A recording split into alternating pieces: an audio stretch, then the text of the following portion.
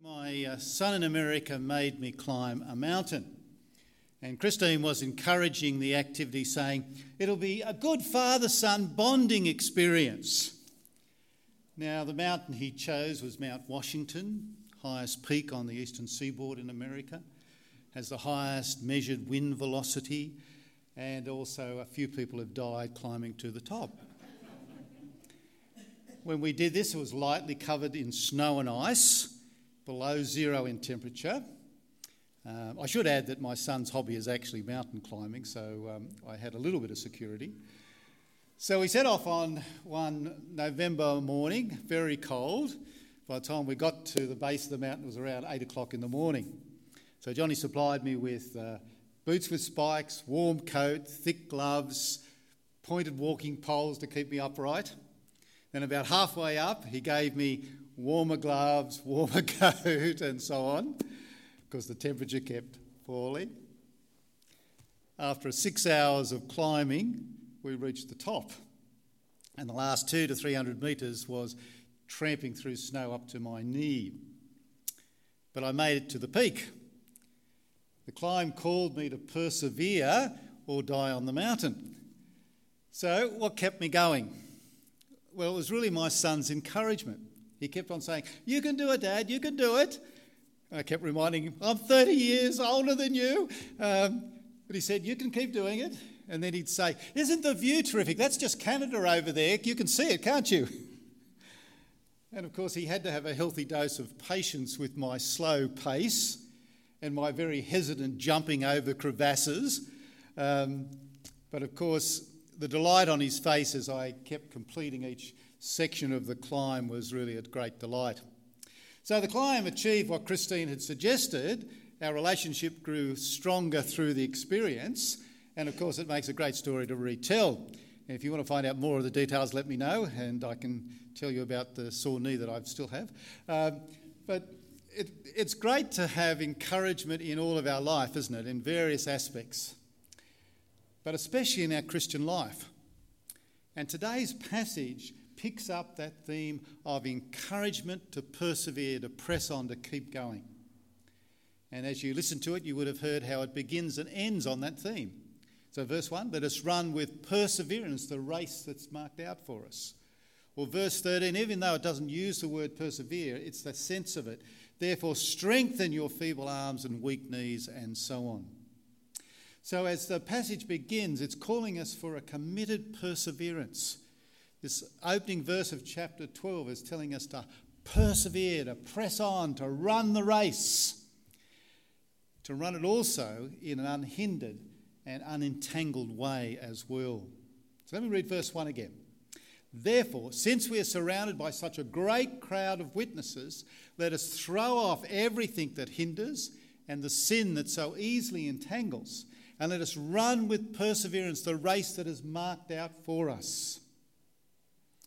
And again, it's another big therefore that starts the passage, isn't it? Its function is to link us back into chapter 11, because what he's saying now flows out of it. Remember, the chapter divisions weren't there in the original. They're just put in to make it easier for us after the printing was developed. So we mustn't think that a big number suddenly says, well, we forget about what we've just read. It really flows out of it. So, chapter 11, remember, leads into this call to persevere in chapter 12. Chapter 11 outlined the persevering faith of Old Testament saints. It gave us a shape of persevering faith, provided a wide range of examples, didn't it? It mentioned, remember, what are some of the people that mentioned in chapter 11?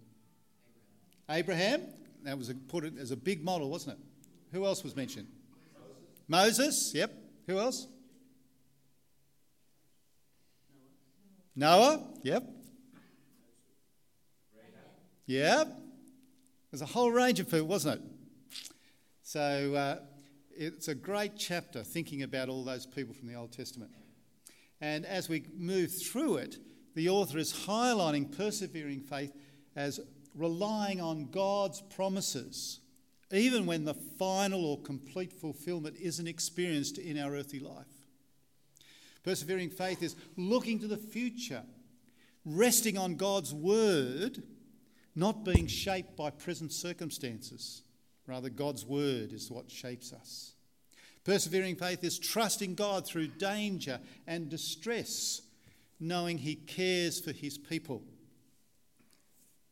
And as chapter 12 opens, the author is moving us from those Old Testament examples of persevering faith to encouraging his readers to likewise persevere in their faith, encouraging us likewise to persevere in our faith. And in verse 2, of course, the big how-to comes. The big how-to is by fixing our eyes on Jesus. So let's take a closer look at our passage. It begins by talking about a large cloud of witnesses. It's starting with this encouragement. He's encouraging us to take heart from the large cloud of witnesses who have faithfully persevered before us, to follow that example and to run the race with endurance. Now, I suggest here that the author is using the Old Testament witnesses not just as examples, but also in the sense of spectators cheering on the readers to finish the race.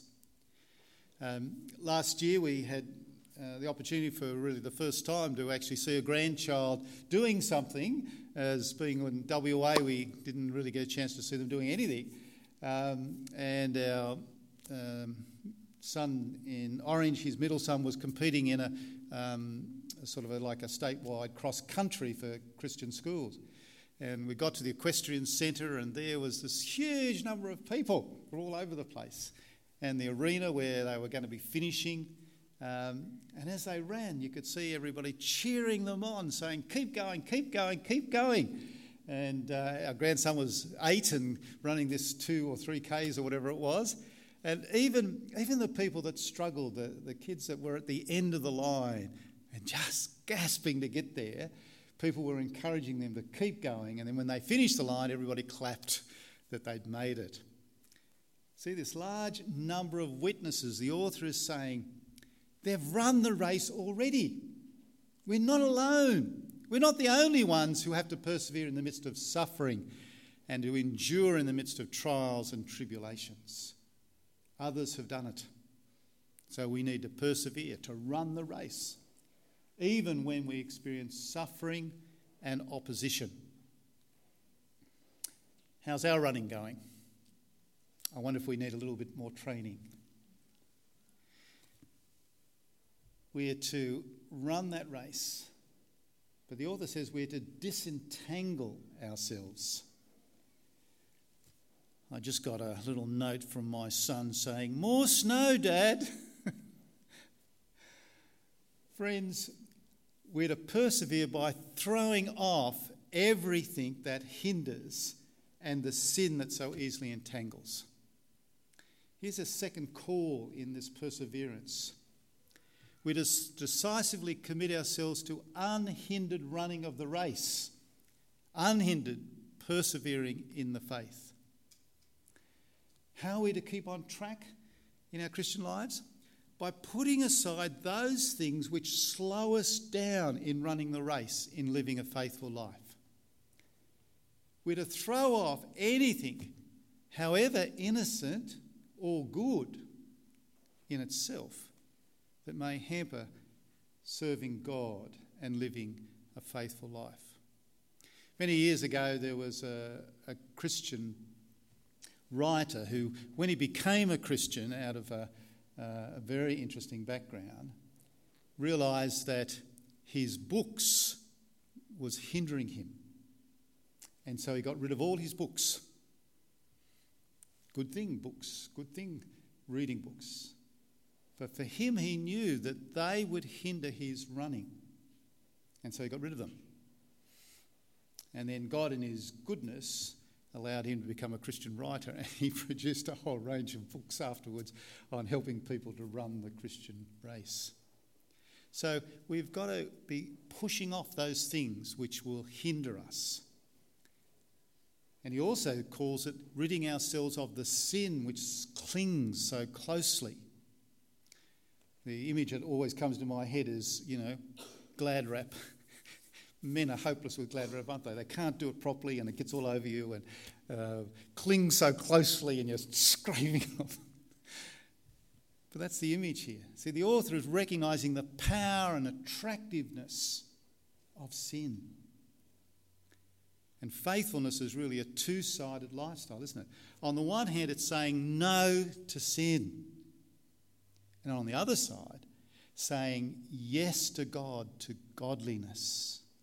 In Romans, it talks about the role of the Spirit being like that. We know we're led by the Spirit if we're saying no to sin and yes to godliness. So it's quite a challenge to persevere, to run this way. But see, the author's doing this so that everyone will finish.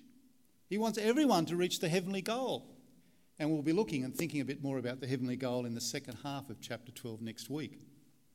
So we're to run the race marked out for us. And in a sense, we need to think of the race as a marathon, not a sprint.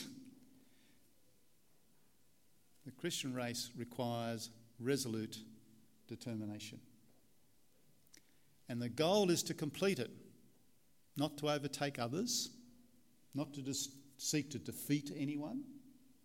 See, the Christian race is a race where everyone who finishes is a winner. Everybody gets that blue ribbon saying first. Rather unique, isn't it? Well, how's our Christian race progressing? It might be helpful just to ask ourselves from time to time, are we persevering by remembering the faithful saints of the past? I mean, the Bible's full of them, of course, but there's also other people that we remember, don't we, in that way? Kristen and I at night time were reading through one of the books of Marcus Sloane, a former Archbishop of Sydney. He wrote a whole heap of books, but a number of them are about Christian leaders, Christian people in the past. And one in this volume they're reading is Henry Martyn, an English missionary to India and Iraq, Iran area, one of the first to do a Persian translation and Hindu translation and so on. Amazing things he accomplished. And he died, I think, at about 35. But he kept persevering even when his health was suffering. A great example to say, keep going. Are we persevering by removing the things that entangle us or trip us up? That's hard, isn't it? There may be some things in your life that you know you need to disentangle from.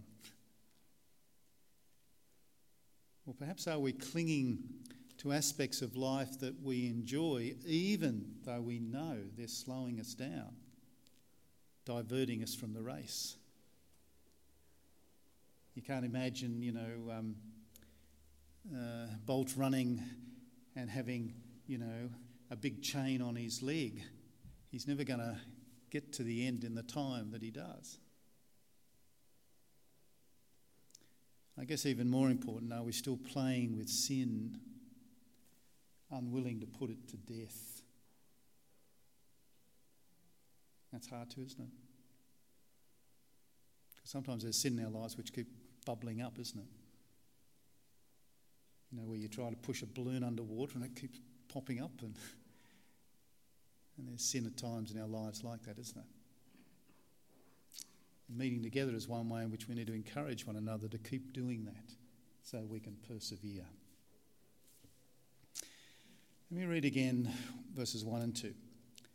Let us run with perseverance the race marked out for us, fixing our eyes on Jesus, the pioneer and perfecter of faith. For the joy that was set before him endured the cross, scorning its shame, and then sat down at the right hand of the throne of God. Friends, if athletes are going to have any chance of winning a race, they need to fix their eyes on the finishing line, don't they? As a kid, when I was trying to compete in athletics competitions, I was always interested on who was behind me, and I kept turning around like this. And of course, I never won a race in my life. If we're going to win, we've got to keep our eyes on the finishing line. See, it's no different for us in the Christian race. See, the author is challenging his readers to fix their eyes on the supreme encouragement for us, the supreme encouragement for faith, to rely on him, to look to Jesus Christ.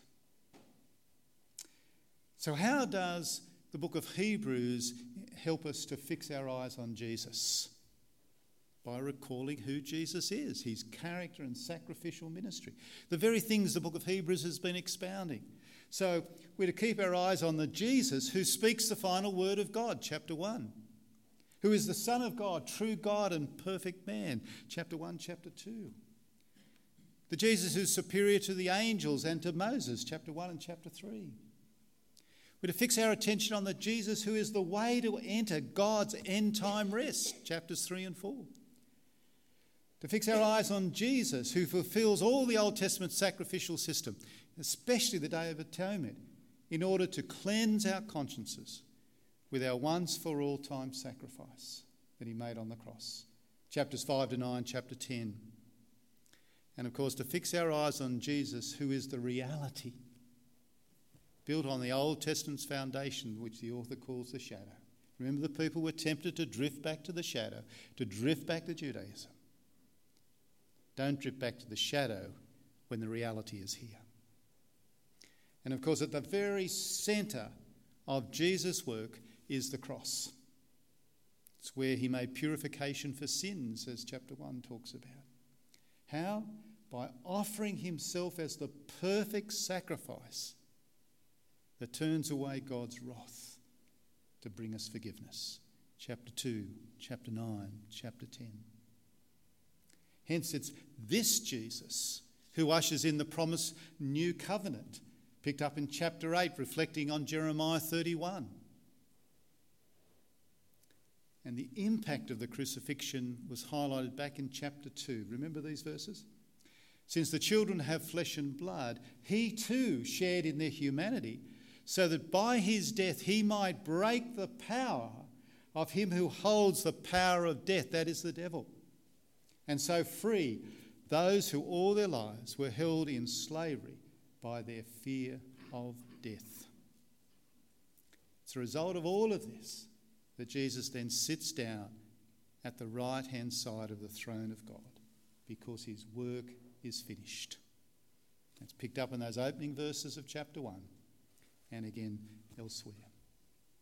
That's why Jesus is called the pioneer and perfecter of faith.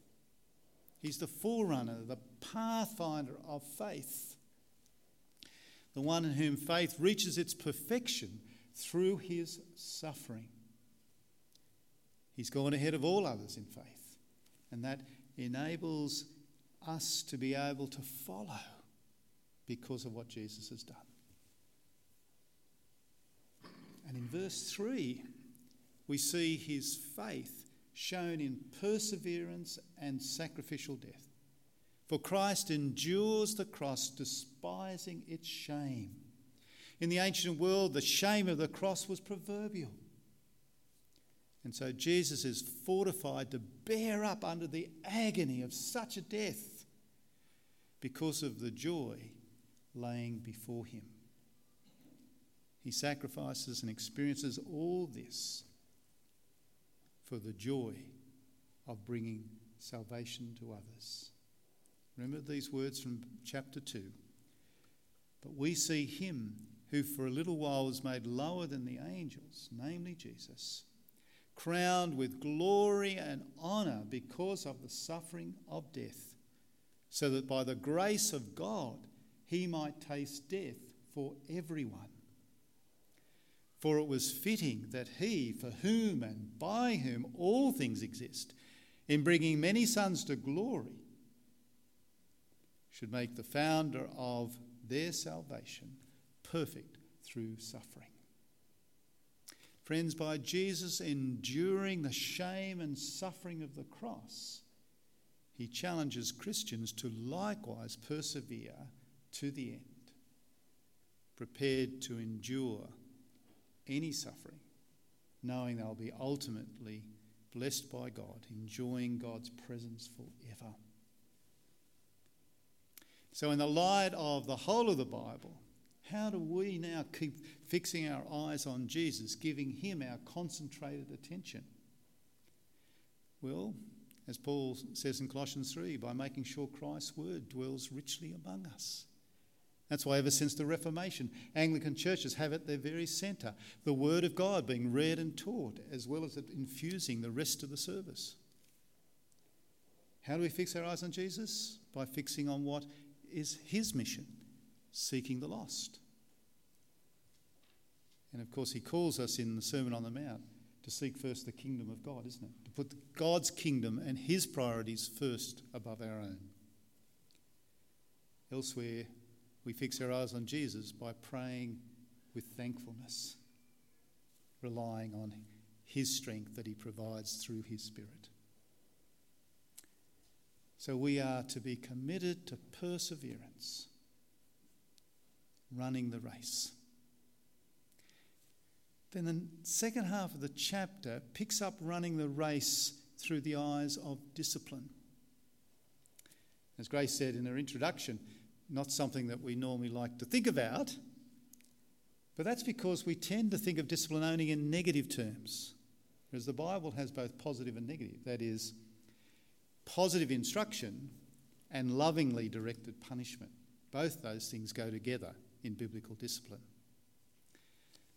But God's discipline is grounded on three very important truths. The first one, God's in control, because he's able to keep his promises if he's in control. Remember back in chapter 10, let us hold fast the confession of our hope, because he who was promised is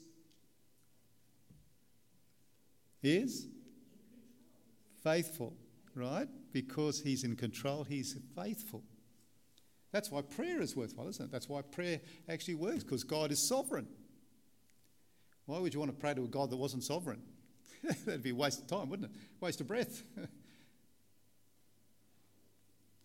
That's why discipline can be a comforting experience for us.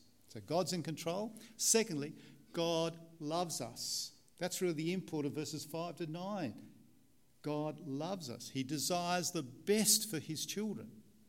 He cares how we live.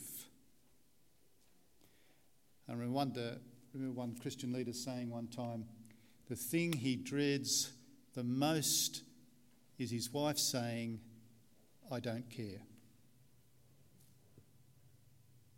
But God cares, and God cares all the time. And thirdly, God's goal is for our spiritual good. Let me read verse 10 again. God disciplines us for our good, that we may share in his holiness. And this good purpose discipline has a harvest of righteousness and peace.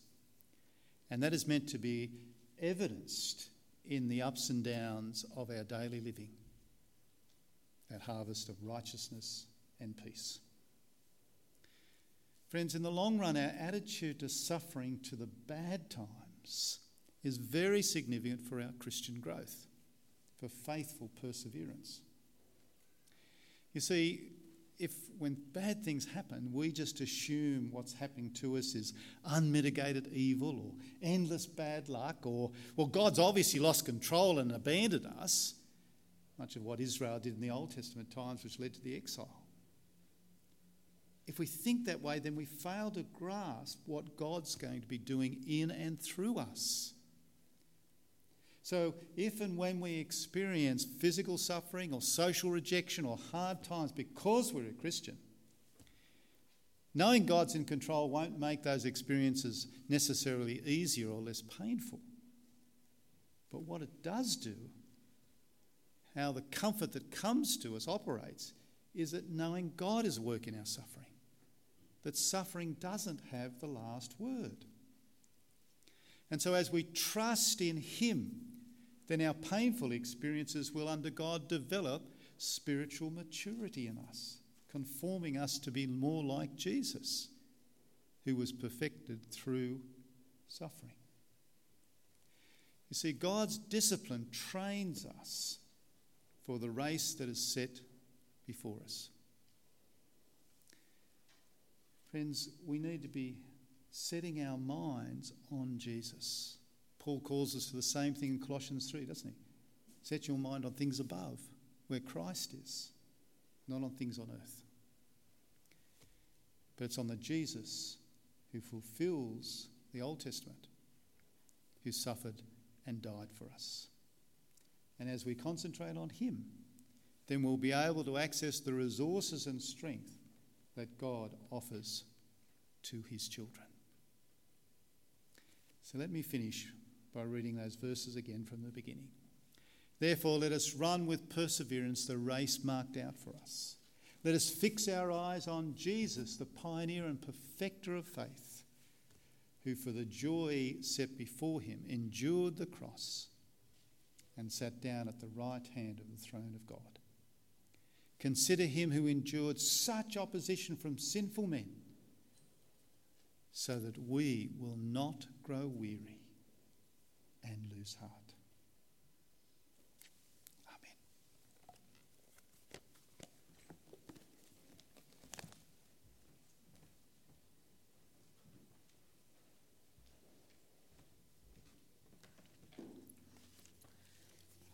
To continue on with that, we are going to now stand and say the Nicene Creed to show that this is our faith, this is who we trust, this God.